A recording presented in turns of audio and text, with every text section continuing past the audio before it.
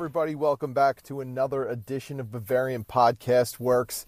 This is Chuck Smith, and I am bringing you the post-game show right after Bayern Munich's kind of exciting, kind of worrying 1-1 draw versus FC Köln. It was a fun match to watch if you took away the whole element of being a Bayern fan. It was not the most inspired effort, especially early on from Bayern Munich. There were some good things, some bad things, but I think everyone should acknowledge that FC Köln actually did play pretty well. They did about as well as they could do against Bayern Munich. It was a good, tough, hard-fought match, a typical Bundesliga brawl, and what can you say? I mean, Bayern did not get the results that they wanted, but it was a good match anyway to observe. I'm not so sure all Bayern Munich fans agree with that because there were some frustrating and worrying things, but have no fear, the therapist is in, and we are here to talk about all things good and bad about this match. And as you know, it's always to the extreme with Bayern Munich. So let's get right to it. Let's look at how the scoring went down and how this game played out. Of course, it did not take FC Köln long to be able to get on the board. Just 4 minutes into the match, Elye Shkri had it's tough to describe how a defense could break down so early in the match, but it looked like Dayo Upamecano lost his man, who was able to head it down to Shkri, who I want to say that it was kind of a freak thing, but it did look like Alphonso Davies was a little bit out to lunch, lost track of his man, and it was right off the bat 1-0, and you could sense Bayern Munich feeling a little bit of that pressure.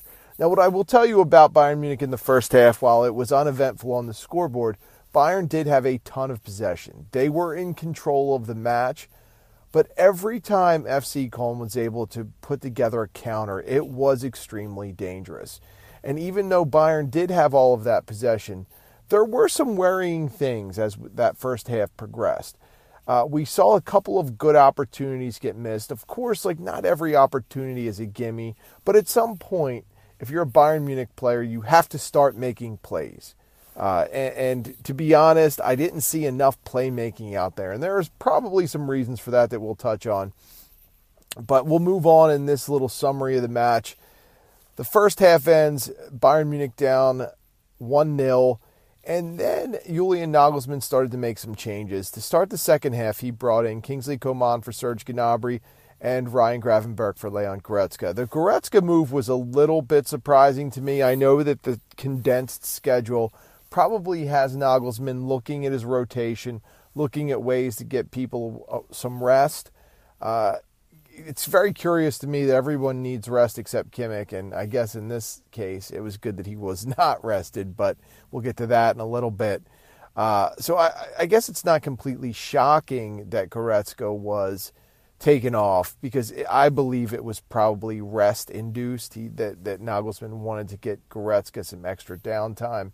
I don't really think it had much to do with Goretzka's performance in the first half. I thought he was okay. I didn't think there was anything horribly bad about the way he played. I thought he was up and involved in the offense, and again, it was a time to get Ryan Gravenberch some minutes, and it was interesting how it played out, because we did see earlier today that somehow a rumor that evaded BFW that Liverpool was looking to bring in Gravenberch on a loan.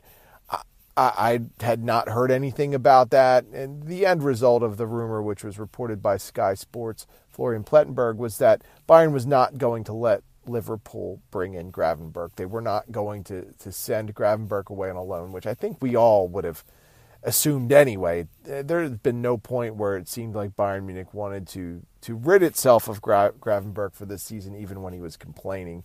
But either way, there was that factor. The second substitution, though, was not that shocking. Kingsley Coman came on for Serge Gnabry.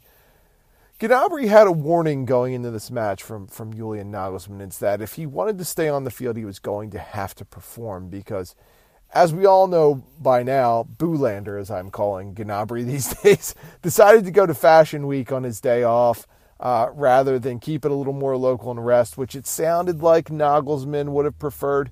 from a fan standpoint, I don't know if there's any reason to get worked up over what Gnabry chose to do, but I could see why a coach would be annoyed by it, especially because Bayern has not been playing that great, or at least didn't play that great against RB Leipzig last Friday. Bayern did not look all that cohesive, and Bayern has a condensed schedule coming up. So I could see why Nagelsmann would want his boys to stay local on a day off rather than jetting off or however he got to Paris. Whatever the case, it didn't sound like Nagelsmann was happy about it. And I don't think Gnabry played exceptionally well in the first half. He had a good opportunity from close range. It was a tough angle with his left foot. I kind of felt he should have done better with it. Some of the other BFW staffers disagreed with me and were leaning on the fact that it was a tough angle. But again, at some point you have to make plays if you're a great player. So, Gnabry's up and down. He had some heat on him from Nagelsmann heading into the match, so it was not all that shocking that Nagelsmann pulled the trigger at halftime.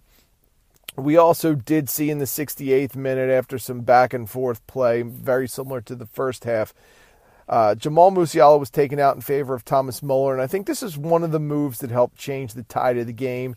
And it's not a reflection on Musiala, and I do want to talk about him in a little bit, but this Bayern Munich team is missing something without Thomas Muller on the pitch. And I know I'm not an inducted member of the hashtag Muller Mafia, but I do recognize how important Muller is, and I think it was very short-sighted to think that you could just take him off the pitch and there wasn't going to be some kind of fallout eventually. And it just seems like the offense is not as fluid. There's no point guard running things without Thomas Muller on the pitch. And I honestly believe that's part of the reason the attack has been so choppy against RB Leipzig and also against FC Köln today. So Muller came in. Things started to shift a little bit. In the 82nd minute, Nagelsmann got pretty desperate here. Took off Alphonso Davies, brought in Matisse Tell. Now, I will tell you, Davies, I have not been thrilled with his play. And I know I will catch heat from this. I was already catching a little bit of heat from the BFW crowd there. I think Davies' development has stagnated just a little bit here.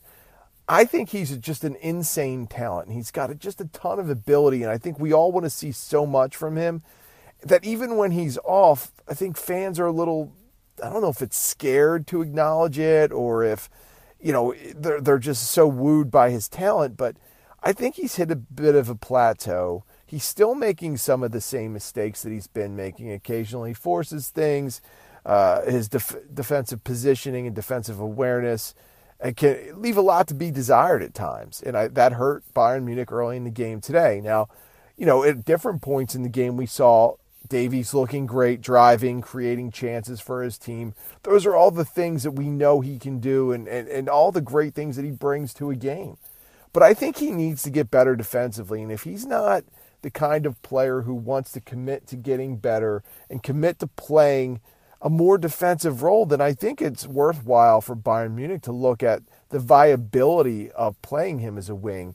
It seems like far too often he gets caught out of position, and it puts so much undue pressure on the back line to cover for him, and it creates a little more chaos than I think that Julian Nagelsmann is probably comfortable with at this point with those counterattacks. So, listen, this is not condemning Davies. He is a great player. He is probably going to have a phenomenal career. But I do think he's gotten a little complacent with his development, and there are some easy things I think he can switch with a little more focus and commitment on his defensive responsibilities. We all know what he can do as an offensive force pushing forward, but can he continue to evolve and become a more well-rounded weapon as a left back?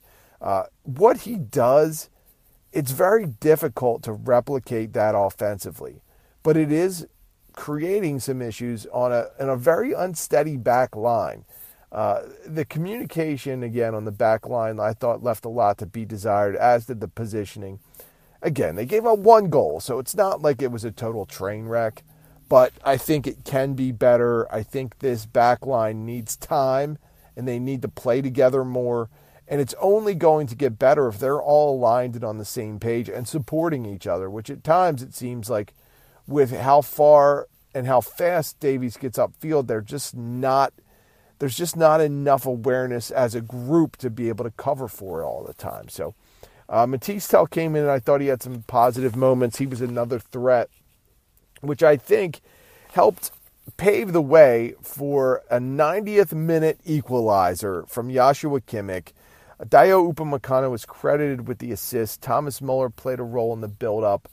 I thought it was desperation time, and when Bayern Munich needed a hero, Joshua Kimmich stepped up. And I'll be honest, as I was watching this match, I was all ready to kind of come down on Nagelsmann for leaving Kimmich in there, because I felt there were times where Kimmich looked a little heavy, like he had some heavy legs. He looked a little out of sorts at times, not the entire time. But there were different moments in the game where I just didn't think Kimmich was as sharp as he normally is.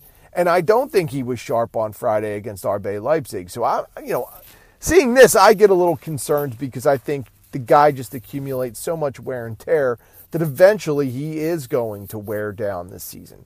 But regardless, it didn't happen today. When Bayern Munich needed a clutch play, he made it. Terrific shot, equalized the match, and that is how the game would end up. Bayern Munich had a couple of chances there.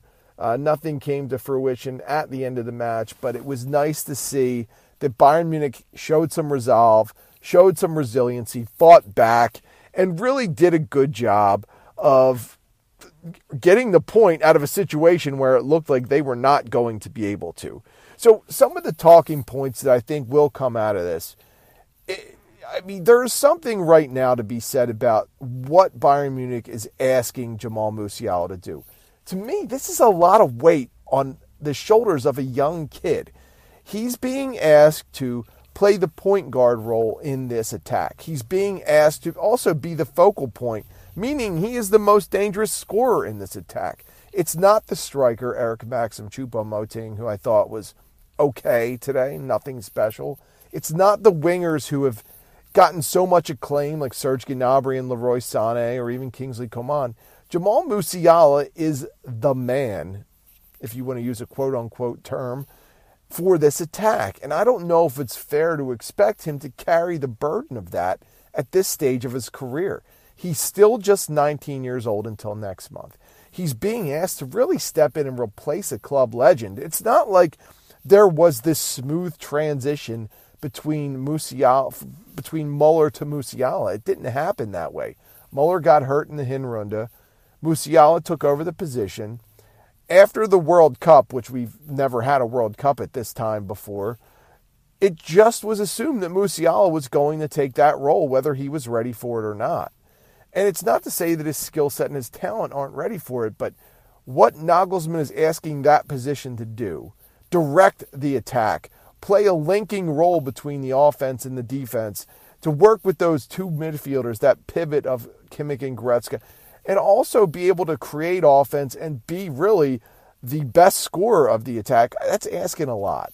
And I think that there's got to be a way to use Muller and Musiala together so that Bayern can get the most out of the talent that it has. And I think what it ultimately might require is Musiala being pushed out to wing at this point, which I think is great.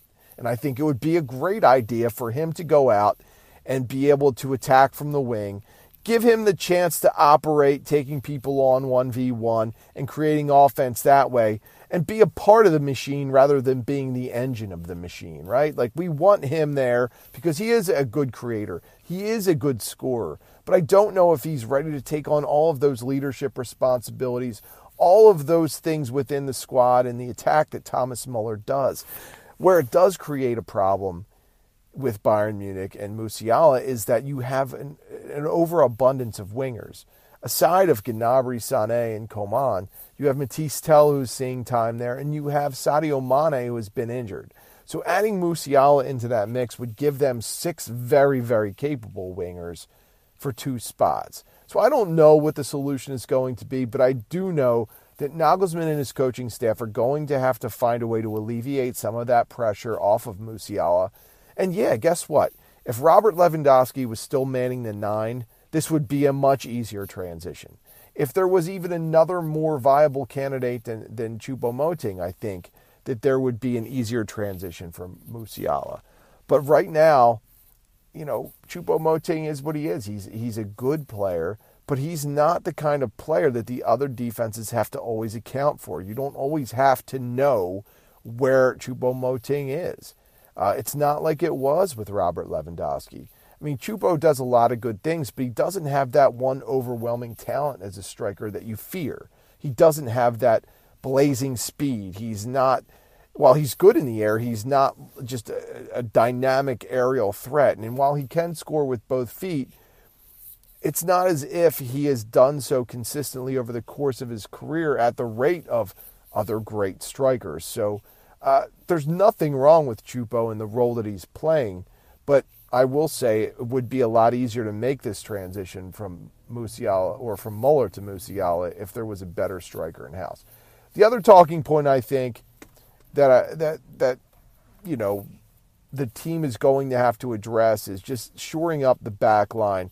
There are moments where De Ligt and Upamecano where they look like they're on the same page, where Pavard looks engaged and like he is fully on board with what's going on in the back line. And there are moments where Davies is doing what he does best.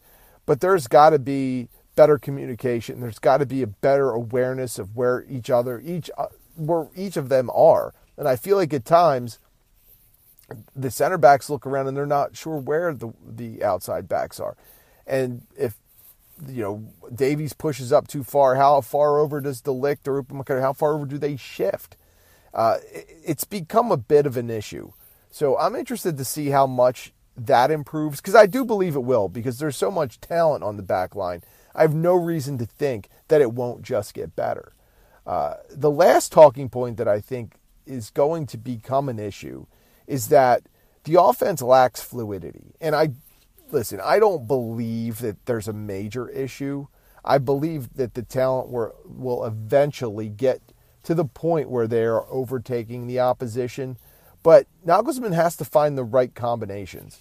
And I don't think Gnabry did himself any favors today, especially with the target that he had on his back. Sané, I think, could give you a little more than he's given in these first two games. Kingsley Coman, I thought, did really well. And again, he was a player that when he came in, gave the attack a jolt of energy, which is awesome, right? But I think he believes he's a starter right now as well. So when Mane comes back, there's going to be that whole reintegration process with him.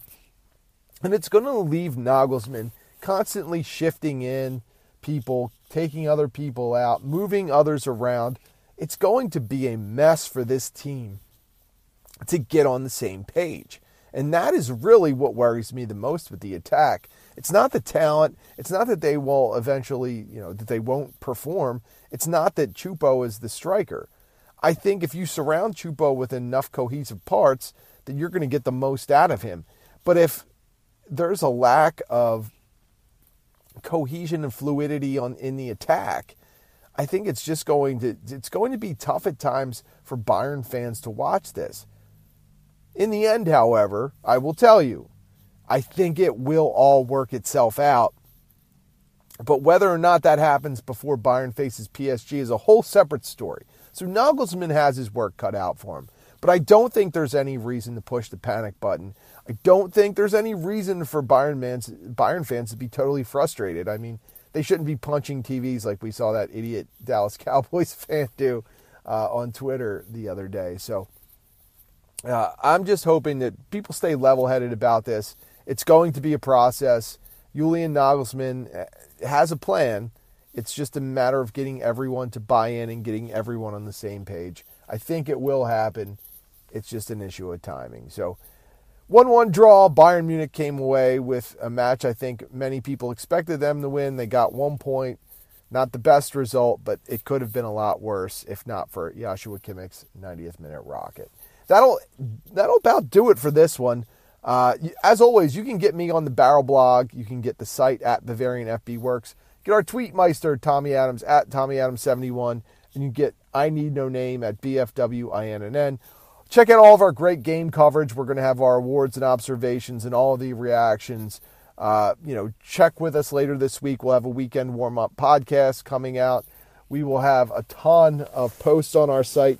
And as we talked about throughout this week, obviously this podcast has been cut by SBN and Vox Media, but we are actively working on a new home for it. So stay tuned for information on that. Hopefully we have some good news soon. And in the end, everything, just like I believe it will happen with Bayern Munich, will probably work itself out for BPW as well. So had a great time doing this show for you. Let me know what you think about the match, not just in the comments to this post, but also in the Daily Schmalkerl tomorrow, where I give you the aftermath of the match. So had a blast doing it. We will see you next time.